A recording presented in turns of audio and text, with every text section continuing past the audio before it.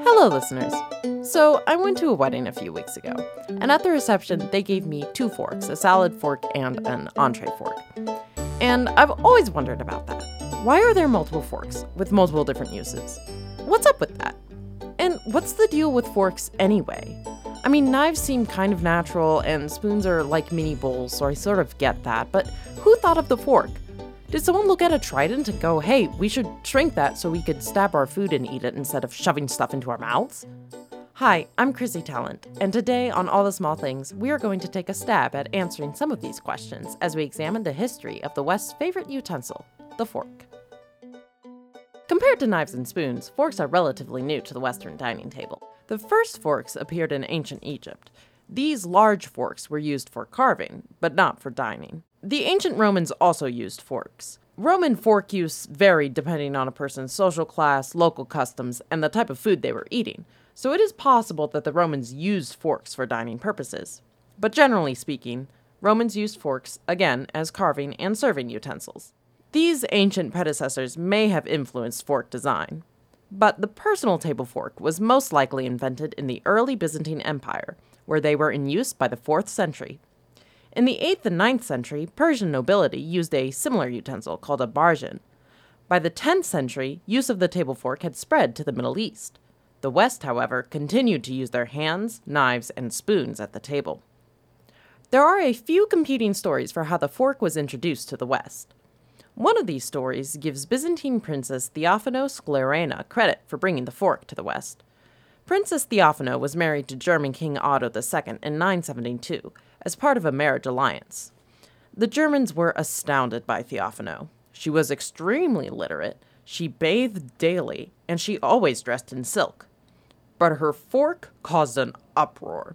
Chronographers mentioned the astonishment she caused when she, quote, used a double prong to bring food to her mouth, end quote, instead of using her hands like a good German. The Germans criticized her for her decadence and saw it as sinful. In the 11th century, the table fork became increasingly popular in Italy, partly because Italy had stronger ties to Byzantium than the rest of Europe, and partly because pasta was becoming a greater part of their diet. The fork replaced the wooden spike formerly used, since its 2 or 3 prongs could capture pasta noodles better. So that by 1600, the fork was almost universal among the Italian merchant class. In 1533, Catherine de' Medici of France traveled to Italy.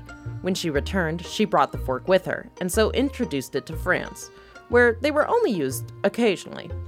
Throughout the 16th century, the fork gained currency in Portugal and Spain as well.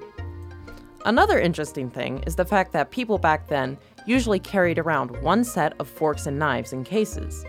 This was because dining rooms were not common back then. In the 16 and 1700s, dining rooms started becoming more common, and so people began purchasing multiple sets of dining utensils. Northern Europe, however, was far slower in adopting the fork than Southern Europe. The fork was seen as unmanly and overly delicate in England, and it didn't become common there until the early 1700s. The fork didn't become common in America until the Revolutionary War. But by the 1800s, the fork had finally established its right to a seat at the Western dining table. When silver plating techniques emerged in the 19th century, a huge variety of forks was created. Oyster forks, lobster forks, berry forks, pickle forks, sardine forks. You get the picture. Fork and utensil production was so excessive that in 1926, Secretary of Commerce Herbert Hoover limited the number of separate pieces in a silverware pack to 55.